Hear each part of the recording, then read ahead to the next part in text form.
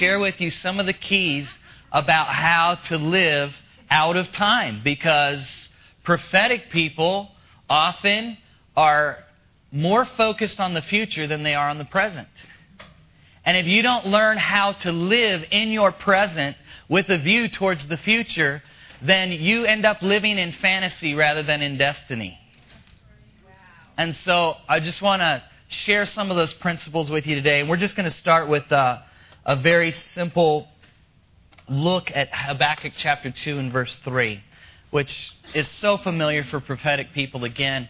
But I never mind going to the foundational, simple things. You know, sometimes we try so hard to be profound. Sometimes we try so hard to say something new or different. And ultimately, if it's new, it's probably not true. So here we are in Habakkuk chapter 2, verse 3. For the revelation awaits an appointed time. It speaks of the end and will not prove false. And though it linger, wait for it, because it will certainly come, and it will not delay. Now this scripture has so many paradoxes in it. Has anybody noticed? Though it linger, it will not wait. It's like, hello? Wait for it, because it is going to come and it's not going to linger. And you're going, what are you talking about? One of us is confused. Either the writer or the listener, somebody is confused here. But there's three things about the nature of the prophetic promise here that we want to address. And the first one is this, that the prophetic speaks of the end rather than the means. Now that's very basic. But it says, for the vision or the oracle or the revelation, that Hebrew word means all those things, okay? It means a prophetic promise, a dream, a revelation, an oracle, or a vision awaits an appointed time, and it speaks of the end. And so we need to realize that what we see often prophetically is the end, not the means to get there. Here's the deal about this aspect of revelation and of the prophetic, is that you have to be as committed to the process as you are to the promise. Many people want to be committed to the prophetic promise, but they are not in agreement with the prophetic process that God's taking them to reach that end. And I'll tell you what, if you're not in an agreement with the process God's taking you through to reach that end, you can prolong the coming of the promise. And so as prophetic people, one of the things we have to learn to do is how to embrace the process that leads to the end that we see. You cannot just embrace the promise. You've got to also embrace the process. The second thing is this, that the prophetic must often be contended for. It says, though it linger, wait for it. And the word linger in the Hebrew is mahal, which means to question, to hesitate, to be reluctant, to delay. Now, it's speaking about the prophetic promise or the prophetic revelation. It's when it says it lingers, it's basically insinuating that there's going to be questions. And there's going to be hesitations. And there's going to be reluctance concerning the fulfillment of that promise. Now, come on. How many of you ever had a word? You knew it was a word from God. You knew it was a promise from God. But then you came up into some questions. You came up into some hesitancy. You came up into some reluctance. You came up into some battle concerning the fulfillment of that promise. And when it says that though it linger, it's not just saying that it's taking a while coming.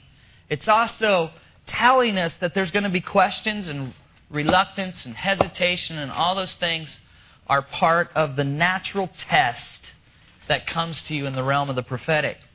But it says, though it linger, wait for it. And this is the part that I'm saying must be contended for, because the word wait here is not the usual word that is used or translated as wait. The word is kaka, which means to root or entrench, to adhere through the idea of piercing, to long, to wait, and to tarry. And so what happens is when those questions come, when that hesitancy comes, when that reluctance comes, you have to learn how to entrench yourself in that word. You have to learn how to root yourself and dig yourself in to the promise of that word and not let go of it. And that's exactly what Abraham did. Even though there was reluctance, even though there was questions, even though there was hesitations, it said he hoped against hope. And that's what we're talking about here. When a word has to be contended for, many times it's a matter of hoping against hope. When it looks like everything is going the opposite direction of that promise or of that word, it's only proof that that word is really going to come to pass. There we go. Come on. And see, again, we have to learn how to make these things that normally affect us as trials and warfare to actually become prophetic testimonies of the fact that it is going to happen. And you begin to receive confirmation from those things instead of hesitation from those things. And I'm not talking about what Chris said the other day of every time I step out, something bad is going to happen. I do not believe in that. I don't believe that that is a value you should have. And many people give the enemy a right to retaliate within their life by that belief system.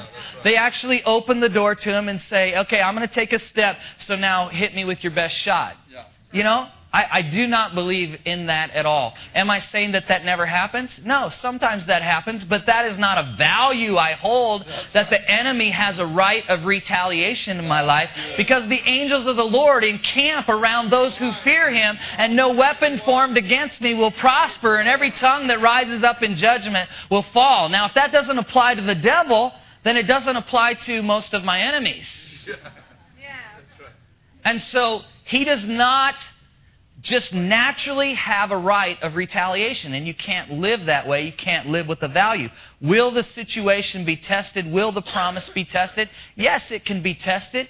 Many times God is allowing those tests to develop in you the character that is needed to step into the fullness of that promise. But see, it's about inheritance and possession.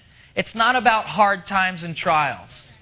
Do you understand? That's the important part. That's the essence of what I want you to get is when we face those tests, when we face those trials, it's because God wants us to gain some treasure, some authority, some picture of intimacy with Him, some picture of favor with Him, something about our relationship that He wants us to carry in to that promise.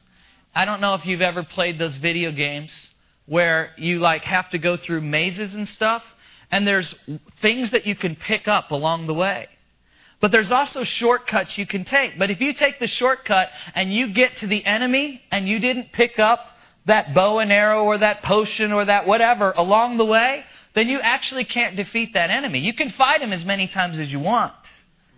But you didn't pick up the right stuff along the way that would cause you to defeat that enemy, open that door, and retain the victory.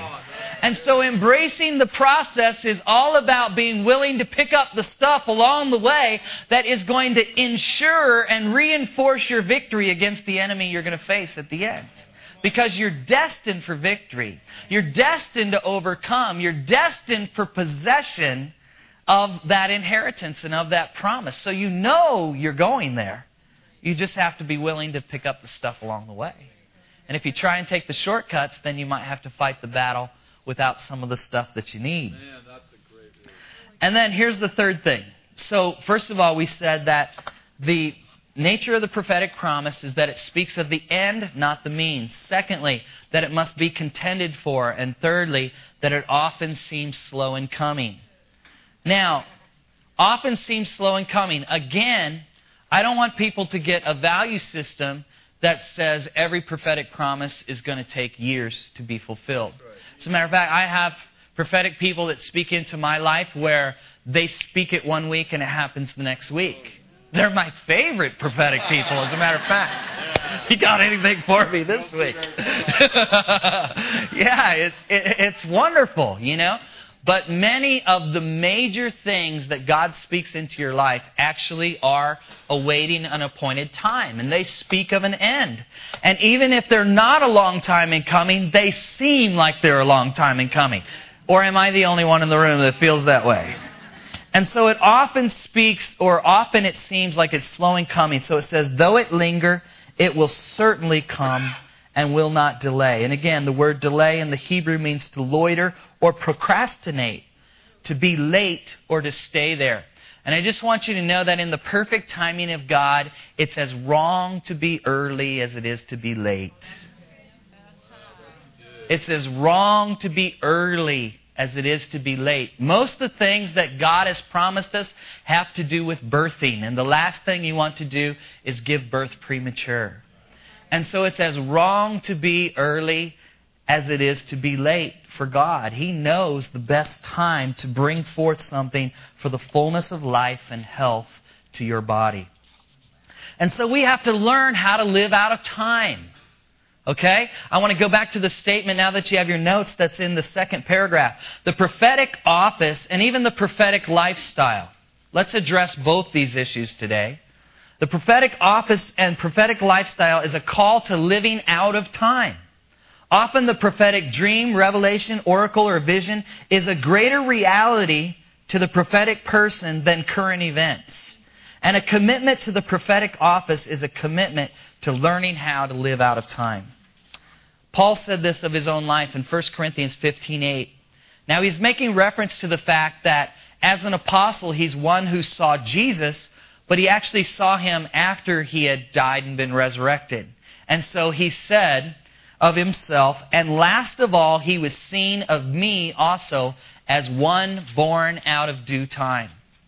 And so Paul knew what it was like to feel almost like he was living in the wrong time period. How many of you ever felt like you were living in the wrong time period? Like you'd be better suited to a different period of history or a different period of the future or something like that, and you just feel like anachronistically you're out of time. Now, let me go deeper into what an anachronism is. Because Romania is a perfect example, I think. When you're driving down a road in Romania, you are as likely to see someone in leather clothes in a BMW convertible as you are all dressed in gray in a goat cart or an ox cart. Yeah, that's right. I mean, on the same road, right next to each other, you will see the most modern thing that the world has to offer and something that looks 100 or 200 years old, all on the same road. And you continually see it as you go along. And then you'll see a very modern building, and then you'll see something that's hand-carved all out of wood, the entire thing, and pots hanging from the trees and all this kind of stuff. And it's like those things are anachronistically not synced together. Do you understand? They don't look like they should appear in the same nation. It's like, okay, this would be okay in a third world country and this would be okay in a first world country, but what's going on here? That both of them are existing side by side. That's you. Prophetically, that's you. Because you keep seeing these things that are out here, but you still have to live here. And so this is what anachronistic living is all about. In 1 Corinthians 13:9 says, "For we know in part and we prophesy in part." So we're always dealing with a partial picture. And no matter how much you know or see, you only know a part. I was telling you about my son the other day. My son, my oldest, is an amazing kid. When he was in second grade, he tested post-high school. And so they brought home, you know, those little tests you do and you fill out all this stuff. They brought it home to show you, like, if your kid is equal to the second grade or not. Is he a little ahead? Is he a little behind? Well, his came back and it showed that he could pass the high school equivalency exam in second grade. And we went, oh, Jesus, what are we going to do? And so he got in a gifted and talented thing and started college, actually going to the college campus when he was 14. And so last year, when he was 17, he graduated from college. And it's really a bummer as parents because we'll be arguing with him about something and he'll bring up just this brilliant thing I've never even thought of. And I'll go, well, just do it because I said. That's right. Okay, I just have to play the old man card. It's all I can do is I'm the parent, you know, you're going to do it because I said. And then I go away going, I never thought of that before. I'm like, that was brilliant. It's really a drag. And so it has actually produced kind of a cynicism in his life that we're trying to work through. Because can you imagine sitting in a class as a child and be smarter than the person who's up there speaking? or actually know that they're sharing things that are incorrect, and then be a preacher's kid besides, so that you've grown up in the church and heard thousands of sermons. And so every time somebody's speaking, you've got this mind ticking away. And so one of the things we go over with Michael all the time is, Michael, we know in part and we prophesy in part. And no matter how much you know, it's still just a part. I mean, you may know a lot, but it's still just a part. And you're never dealing with the whole picture. And guys, this is part of what we have to do as prophetic people. No matter how much you know, no matter how much you see, we know in part and we prophesy in part. And that's part of why we need teams so bad. That's right. Because even as prophetic people, you're always dealing with partial revelation. And you've got to have team around you to help you process it. So prophetic people must learn how to live out of time. They are an anachronism. And the reality of future events overshadow the present reality. And this presents some dangers for prophetic people. And this is one, I'm sharing this from personal experience right here. Okay, the first one is how we see other people. And here's two of the extremes that happen to prophetic people. First of all, we only see people's potential and we start dealing with them according to what they will be rather than what they presently are. And so you start putting people in leadership roles because what you see on them is this incredible leadership gift. And you start, okay, so here you go. We're going to put you in this office. And then they keep failing you and disappointing you because you're seeing the end of what they will be, not what they are right now. And you've got to learn how to live in this reality even though you're seeing in that reality. And if you're not careful, you will continually set people up to fail rather than succeed. How many have seen that happen in your own life, in your own ministry? And you thought, can I trust anybody? I mean, did you ever have this happen? It's like, can I trust? How come everybody keeps failing at everything I give them to do? And it's because you're seeing their potential. You're seeing what they can be rather than what they are. And all you have to do is adjust your seeing. And we'll talk more about that when we get to the next page of notes. But here's one of the other faults of how we see people. We only see people sin, and we judge people by the cloud of oppression rather than the cloud of favor, blessing, and inheritance that hangs over them. What keeps you from receiving all that God has for you? And what I'm speaking about here is actually a story that a friend of mine tells. Again, Graham Cook, some of you are familiar with him, is based out of our church. And Graham tells the story about how he was in a service, and it was a prophetic conference, and one of the prophets, again, a well-known guy, called out a man and began to expose all the sin that was over that man's life in this prophetic conference. And the guy just broke down and snuck out to the lobby and was trying to escape, trying to get away. Well, Graham had made his way to the back of the auditorium and into the foyer, and he caught that guy. And he grabbed him by the arm and he said, "Hey, are you leaving?" And he said, "Yeah, I'm getting out of here." And he said, "Well, I have a word I want to share with you." And he goes, "I don't want any more blanking words." And he goes, "Oh, that. No, that's not what I'm talking about."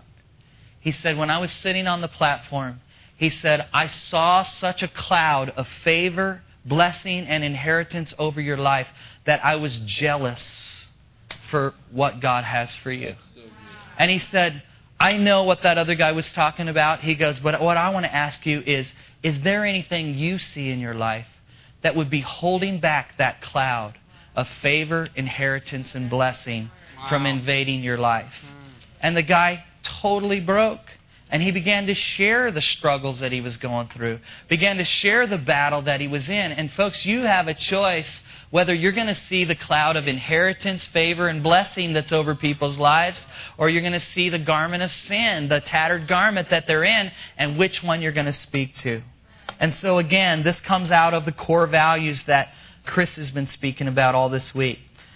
I do want to make this statement. What God sees in men does not keep Him from anointing them or calling them. Wow. You've always got to remember that. What God saw in you didn't keep Him from calling you, from growing you, from developing you, from anointing you. And so, if we're not careful, we can either treat people only according to their potential, or we can treat people only according to the junk we see on their life. And we actually can't deal with either one. We've got to start with where they are right now and say, how do we help them grow into that prophetic potential that I see over their life? And we've got to adjust our scene, not to deal with their past or their future exclusively, but to deal with who they are, where they are, and what they are right now. And that's anachronistic. Here's the second thing that we deal with in this whole realm, and that's how we see ourselves. Many prophetic people live in the agony of unrealized destiny. Therefore, they misrepresent the life and love that flows from the heart of God. And you guys, I'm sorry, but this is kind of a pet peeve of mine. Two things I can't stand is depressed intercessors and depressed prophets. I just can't handle it. Okay? People that are walking around under the burden of God as if that makes them more spiritual.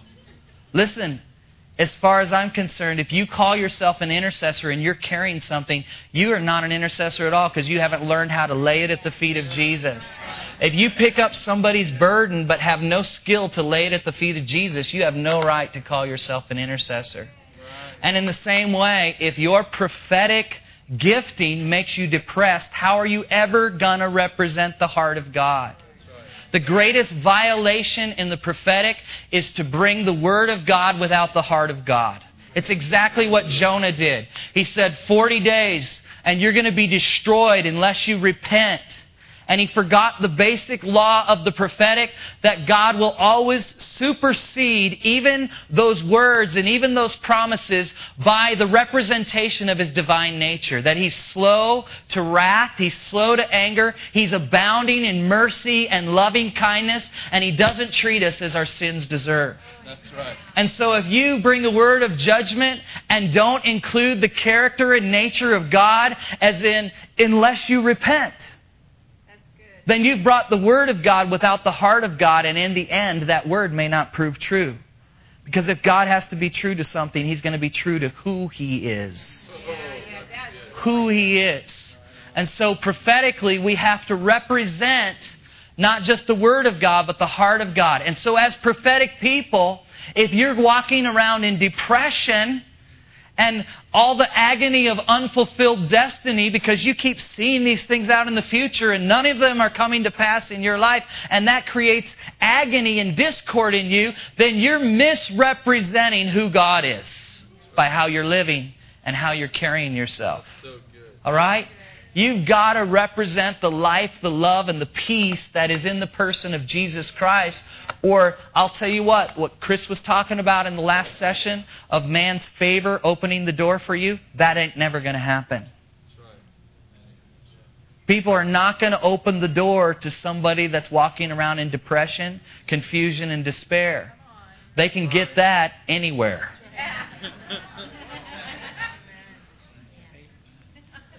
Elijah was convinced he was the only one left. Oh God, I just want to die. I have served you faithfully and I'm the only one in my nation. And I'm going, hello? What just happened at Mount Carmel when all the people jumped up and said, Jehovah is God, Jehovah is God, and then they killed all the false prophets? I mean, this is right after that. Yeah. I'm like, dude, you are having a serious breakdown here. And then God even said to him, He said, I have reserved 7,000 that have not bowed their knee to the spirit of this age. And then Obadiah had hidden 100 prophets in a cave. This is all in 1 Kings 18 to 19. And I'll tell you what, one of the enemy's tricks against you is isolation. And when you are living out of time and when you're seeing something that nobody else sees, you can feel very lonely and isolated. Don't live there. Yeah. Do you hear what I'm saying? Yeah. Don't allow yourself to live in that place of, I'm the only one who sees it. I'm the only one who's hearing it. Because I guarantee you there's other people that are hearing it. You just haven't connected with them yet. And you might be repelling them by your personality. It's just the thought. Jonah wanted to die because he felt like God had not backed up the prophetic word. Jeremiah was commanded not to be fearful of those who would totally reject his word and attack him personally. How'd you like that for a call? Yeah.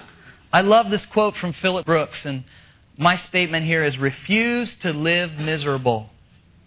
But Philip Brooks said, distrust your religion unless it is cheerful.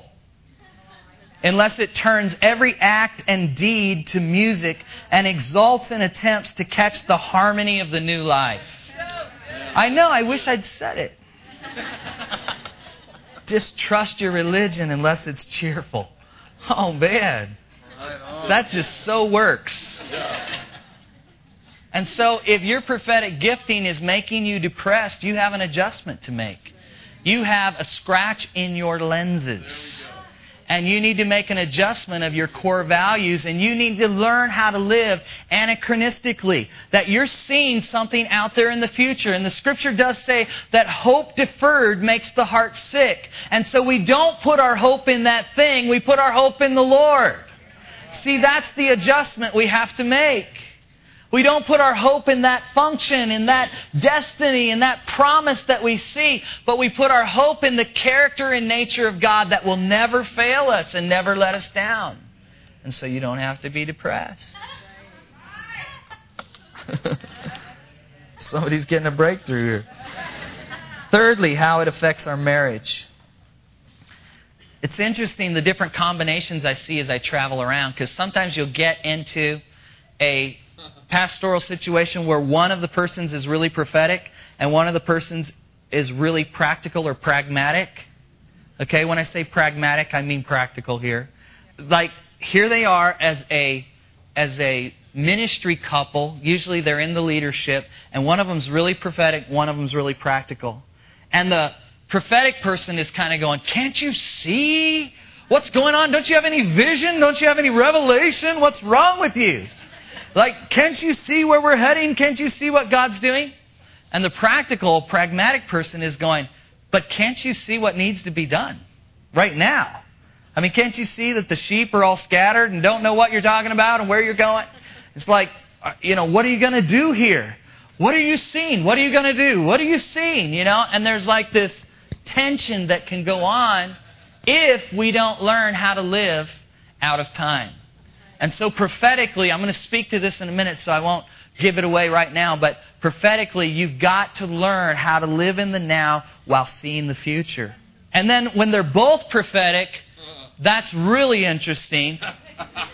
I was just at a church recently, so don't check my calendar, okay? But I was just at a church recently where both of the leaders, the senior leaders, husband and wife, are prophetic. And it was so interesting because when you talk to them about the church, they're talking about all this stuff as if it already exists. And I'm looking and there's like 20 people in this church. And I'm like thinking, I because I'm also prophetic, I see exactly what you see. But do you see this? I mean, you do have to do something about this. You do know that. And I want to say again, that it is as wrong to live in your future as it is to live in your past. No, you've got to learn this. You can't just say it's good. You've got to learn this. It's as wrong to live in your future as it is to live in your past. You deal with people all the time that are addicted to interpreting their present according to their past. Okay? Well, you also can't just live as if your future has already been fulfilled. It's as wrong to live in your future as it is in your past. And I'll tell you what, again, when you relate more to your future than you do to your present, that is not destiny, that is fantasy. You've got to get a hold of that, you guys. When you live more in your future than you do in your present, that is not destiny, that is fantasy. Your future is only a better picture in the context of your present. The prophet must also be practical. What's in your hand?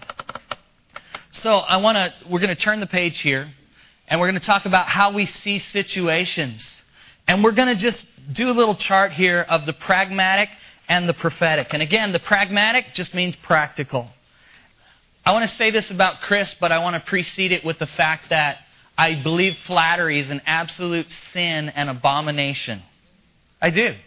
I do not practice flattery in any way. Don't believe in it. believe it really grieves the heart of God. It's one of the things really that God hates. But one of the things I love about Chris is he is as pragmatic as he is prophetic. He sees stuff, but if it doesn't work, he doesn't care. Do you know what I'm saying? It's like, this has to work. It's not good enough to see it. It's got to work. We got to figure out how to flesh this out. We've got to figure out how to make this work. And Chris, I just love that about you. And I want to encourage all the people in here. If you're kind of in this anachronistic struggle that I'm talking about, where you feel like you were born in the wrong time, you feel like nobody sees what you see or is coming from where you're coming from, or you're always living in the struggle of what's in the future and never seems to be coming, just kind of through listening and serving and getting a hold of this, get an impartation of this blend of highly prophetic and highly practical. It's a real gift to our lives today. And so pragmatic, first of all, they deal with facts and actual occurrences. Now, having said that, let me just say that fact is not the highest level of truth. You know this, okay? Fact is a level of truth, but it's not the highest level of truth. The highest level of truth is actually revelation. Or actually, if we wanted to go just a little bit further, the highest level of truth is the person of Jesus Christ. He didn't say He just spoke the truth. He is the truth. And so He obviously is the highest level. But right under that is revelation. And the revealed truth is actually higher than the higher level of truth than the fact. And see, when people are in denial, they're denying that the facts are true. All right? And that's mental illness, leads to all kinds of breakdowns, leads to emotional disturbance, all that kind of stuff. I mean, the world is right when they accuse people of denial. Denial is an unhealthy thing. Denial is refusing to believe that the facts are true.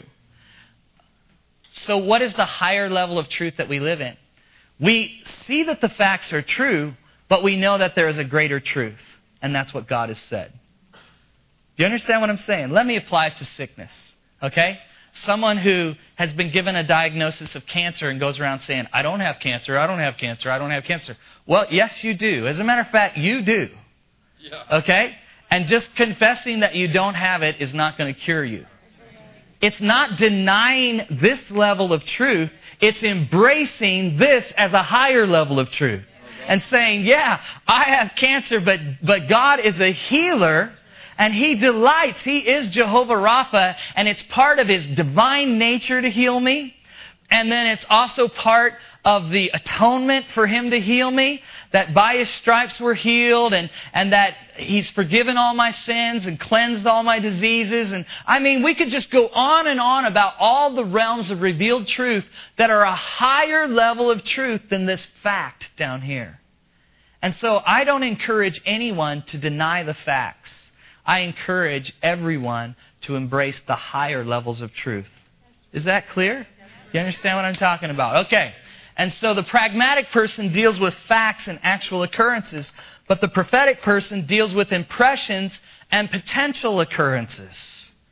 The pragmatic person is active rather than contemplative, and the prophetic person is highly contemplative before taking action. The pragmatic person studies events in historical phenomena to predict a practical outcome. In other words, they look to their past to interpret their future.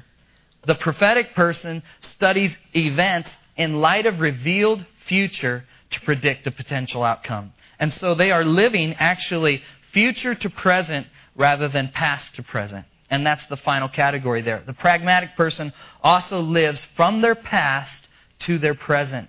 The prophetic person lives from the future events. They see into the future, but are able to bring that into their present. And that's really our goal here, you guys, is learning how to get synced up with the world that's around you, to continue to see what is ahead, to continue to see what is beyond, and yet to equally see the reality of your present existence and the present things that are going around you. So we're going to look at that a little closer in just a minute when we get down to dealing with the church specifically. But I also want to say that whether you're an optimist or a pessimist also affects your prophetic interpretation. And optimist and pessimist is not all like optimist is good and pessimist is bad. Because let me share some of the strengths of each one. First of all, an optimist is defined in the dictionary as dwell upon the most hopeful aspects of a situation. The prophetic gifting is often on the pessimist side as well, which dwell upon the most serious aspects of a situation. Not always the worst aspects, but sometimes just the most serious, okay? And so the prophetic optimist focuses on promise and destiny, whereas the prophetic pessimist sometimes focuses on sin and its consequences. Now, having said that, this is not out of harmony with the values that Chris has been sharing. Because what I'm talking about is there is a time to address hindrances in a redemptive rather than a punitive manner. All right? And that's the whole key. Is that if you're going to bring a corrective word, or if you're going to bring anything like that, and you've got the authority and the anointing to do that, which you must have, you've got the permission to enter into that place, then if you're going to bring the heart of God, it is always redemptive and not punitive. So whenever a word of correction, rebuke, or judgment comes, it is not even a judgment for the sake of punishment or a punitive action. It is always for the sake of redemption. It's like, can't you see that this truck is coming and it's going to hit you? Yeah. And so get out of the way. It's about life. It's about hope. It's about destiny. It's not about the truck that's coming. And so again, even in the heart of one who sees those things, the heart of the Father is always redemptive, not punitive. And then the next thing under the prophetic optimist is they advance the church vision by pointing to the prophetic potential. And so this is how the prophetic person can work with the church and say, hey, I can see this happening within this body and within these leaders. And then the prophetic pessimist refines the church vision by exposing potential stumbling blocks. Now, Lance Walnew does this thing. How many of you have heard Lance or been exposed to his ministry? It's great. But he has this thing about the team you need to build around you. I can't think of the word right now, but it's the letters CARE. You need a creative person, you need an advancer, you need a refiner, and you need an executor. So each one of you in your life, if you have a vision, you have a dream, you have something, and most prophetic people are the first one. They are the creator. They see things. They're entrepreneurial. They're visionary. Okay? But the thing that you need in your team, you need someone around you that's an advancer. And an advancer is a strategist and a networker. They know how to bring the strategies together and the people together to fulfill that vision so that the vision becomes a plan. And then the third area is the area of the refiner. And the thing about the refiner is, I am on a team right now where my personality profile, if you know the DISC system, is I have an equal amount of D and an equal amount of I and almost nothing of C and S. And so I want to party and I want to be in control, okay? I want to do it now and I want to have fun doing it. Everyone on my team is either an S or a C. S means slow and steady, and C means let's do it correct. The D just wants to do it done, and the I just wants to do it fun. The C wants to do it correct, and the S wants to pray about it a year or two before we do it.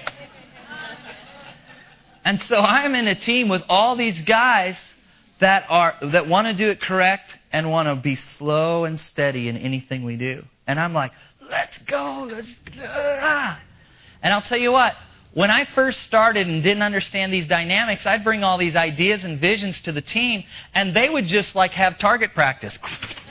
Just shooting down every idea I ever came up with. And I was just having a little pity party. I was getting kind of depressed and just going, does anyone else not see what I see? But see, that's my part of the team. And the truth is, I used to think that the refiners, okay, because many C's are refiners. They want to do it correct. I used to think that the refiners had no vision. As a matter of fact, my wife is a refiner. So like, I know that whenever I'm going to share an idea with her, I have got to really have it developed before I share it with her. I'm serious. I have to think this through. Because she's going to give me 12 reasons why that won't work. So I make sure I have 13 reasons why it will before I tell her. And so I used to think that refiners were just these depressed, down people that loved shooting down my ideas and never really did anything themselves. I'm just being transparent here. Until the Lord began to show me that refiners are people who see stumbling blocks that I don't see. See, refiners are people that see into the process rather than just seeing the promise. They may not see what I see, but I need to see what they see. Do you understand? They see the stumbling blocks. They see the potential pitfalls. They see things that I am going to have to encounter if I don't listen to them. And so you need refiners on your team. Don't be afraid of people when you share an idea with you and they start telling you, well, you're going to have to do this, you're going to have to do that. And then those people see something you don't see. And you need to listen to them. And you need to make them part of your life. You also need to be prepared before you share it with them.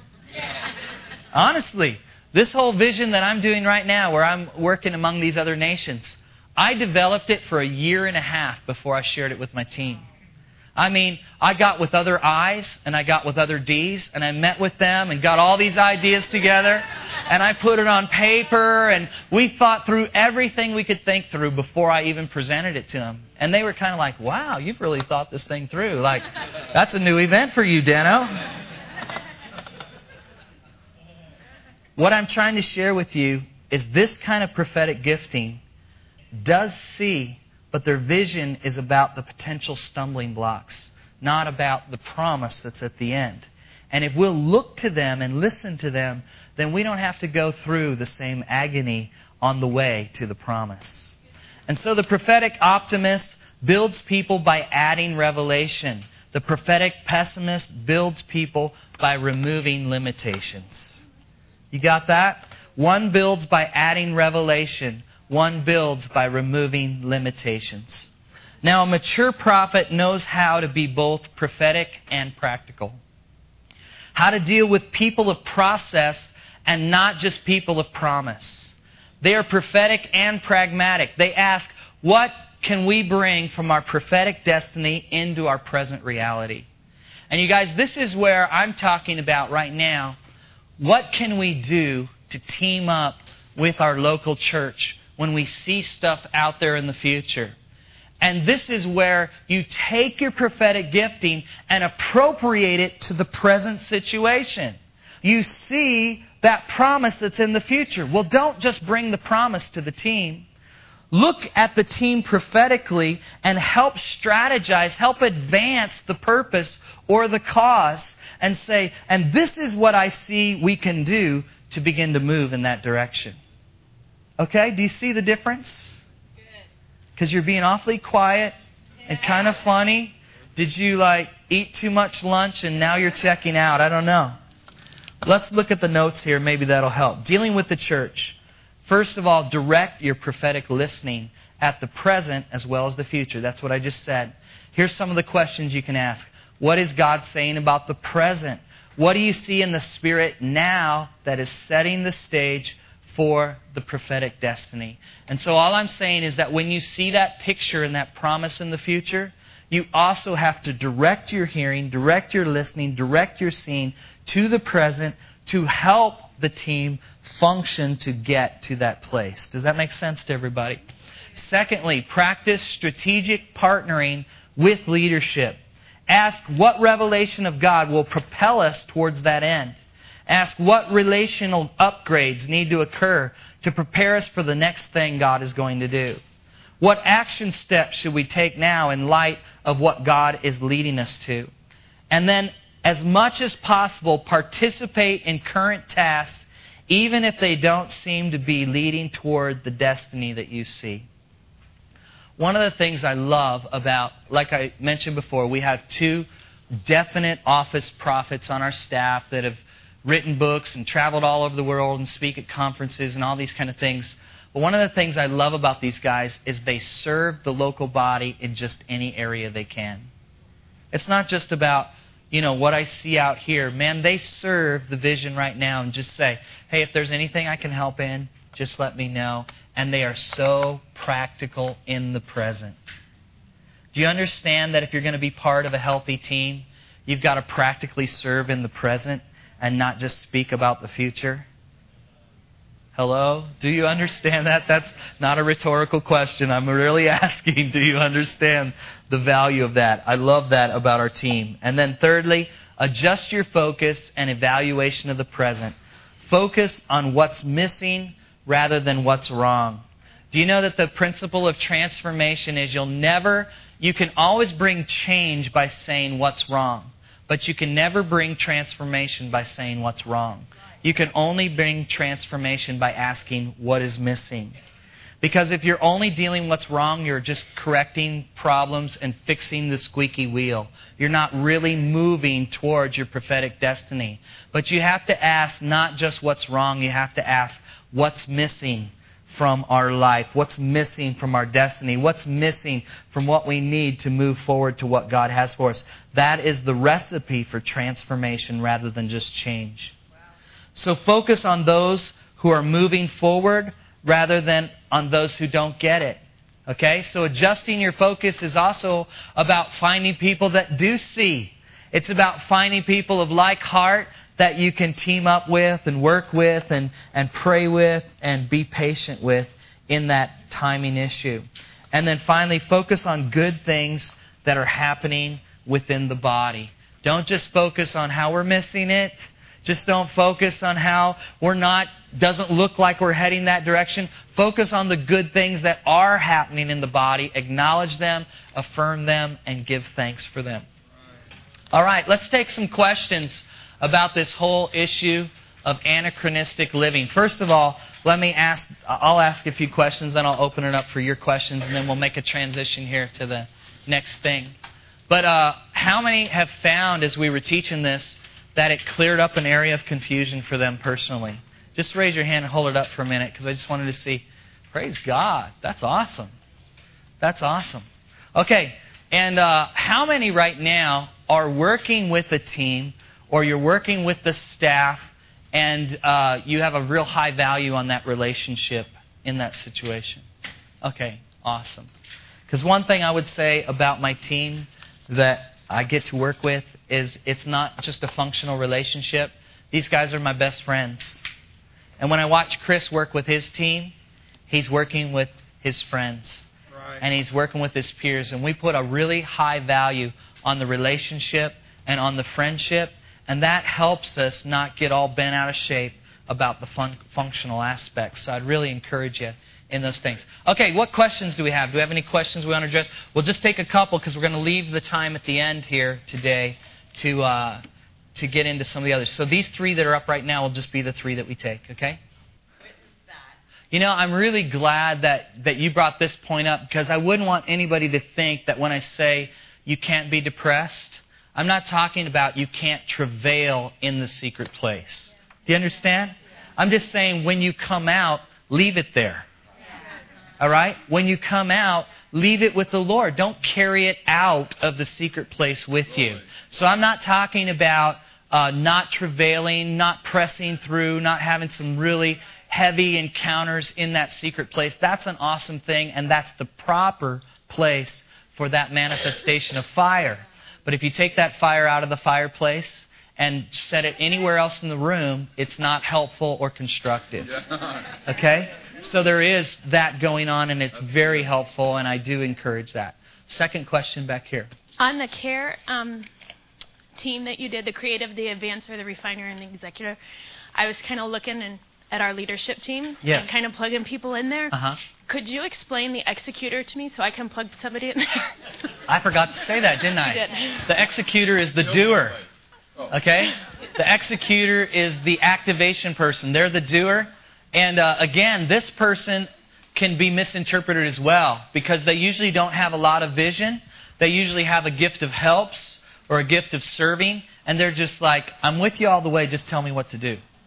And if you try and sit down with that person and brainstorm with them, they're going to get really bored and you're going to get really frustrated. The truth is, God has gifted them with an ability to activate a vision. Wow. They just want to execute the vision. They're like, let's don't talk about it. Let's just do it. Just tell me what to do. And you need those kind of people to fulfill a dream. So there's creators, there's advancers, there's refiners, and then there's executors, and they're the doers. And they're the ones who, like most of us that are apostolic and prophetic, we love starting stuff and hate finishing it. And if you don't have activators to turn it over to, like when you're done, you know, I like go into these nations and man, after 3 years, I'm pretty much done. I've like set up leadership. We've shown them how to do it. We've trained them, all this kind of stuff. Now you do it. I love you. I bless you. I want to stay in relationship with you, but I don't want to do that work anymore. I've already moved on to another nation. You got to have advancers, okay, and executors. It's a good question. And where was the third one? Right here. I know this is kind of extensive. I'm just going to say it all and let you answer how you want to, because this is how I wrote it down. Okay, you're scaring me. How did you become such a rad leader? Because there's a lot to be aware of, and is there like a different timing for everyone in this? Because it seems to me like a lot of leaders miss all this really important stuff. Like prophetic people, they've been in ministry for 30 years, and they don't have an idea what you're talking about. You know what I mean? Yeah. And then how much experience in this kind of thing have you had before you've become as equipped as you are now to teach this and be well-rounded like so many of us need to be, and so many pastors and stuff are like totally missing? Yeah. Thanks for that. I really appreciate what you're saying in that. And I would say that each one of us are really the product of the people that we've associated ourselves with. And I've been blessed to be around mentors that are really high-quality, high-caliber people.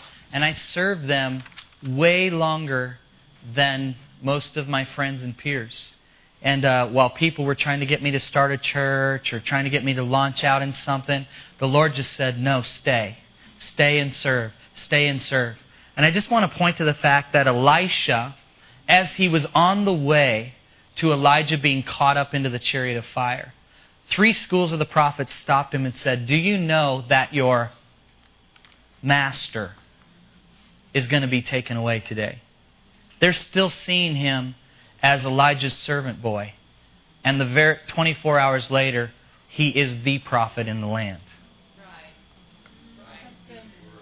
See what I'm saying? The schools of the prophets keep meeting him and saying, do you know that your master is going to be taken away today? And he's going, yeah, don't speak of it. And he goes on to the next city, and they say it again. Yeah, don't speak of it. Next city, don't speak of it. They're still treating him like a servant boy. And 24 hours later, he's walking with a double portion of the big guy. And I personally do not believe the double portion is mystical. I believe the double portion is a matter of you serve somebody until their gifting, their anointing, their wisdom becomes part of your life, and at the same time, you pursue your own anointing and gifting, and their portion plus your portion equals a double portion. It's that simple. So Elisha served Elijah until the point that everything that Elijah was about had become part of his life, but he also pursued his own destiny. And in that, he stepped into a double portion. So if I have anything to offer you today, it's only because I've been blessed to stay under the covering of wise men and women who I'm indebted to. So, God bless you.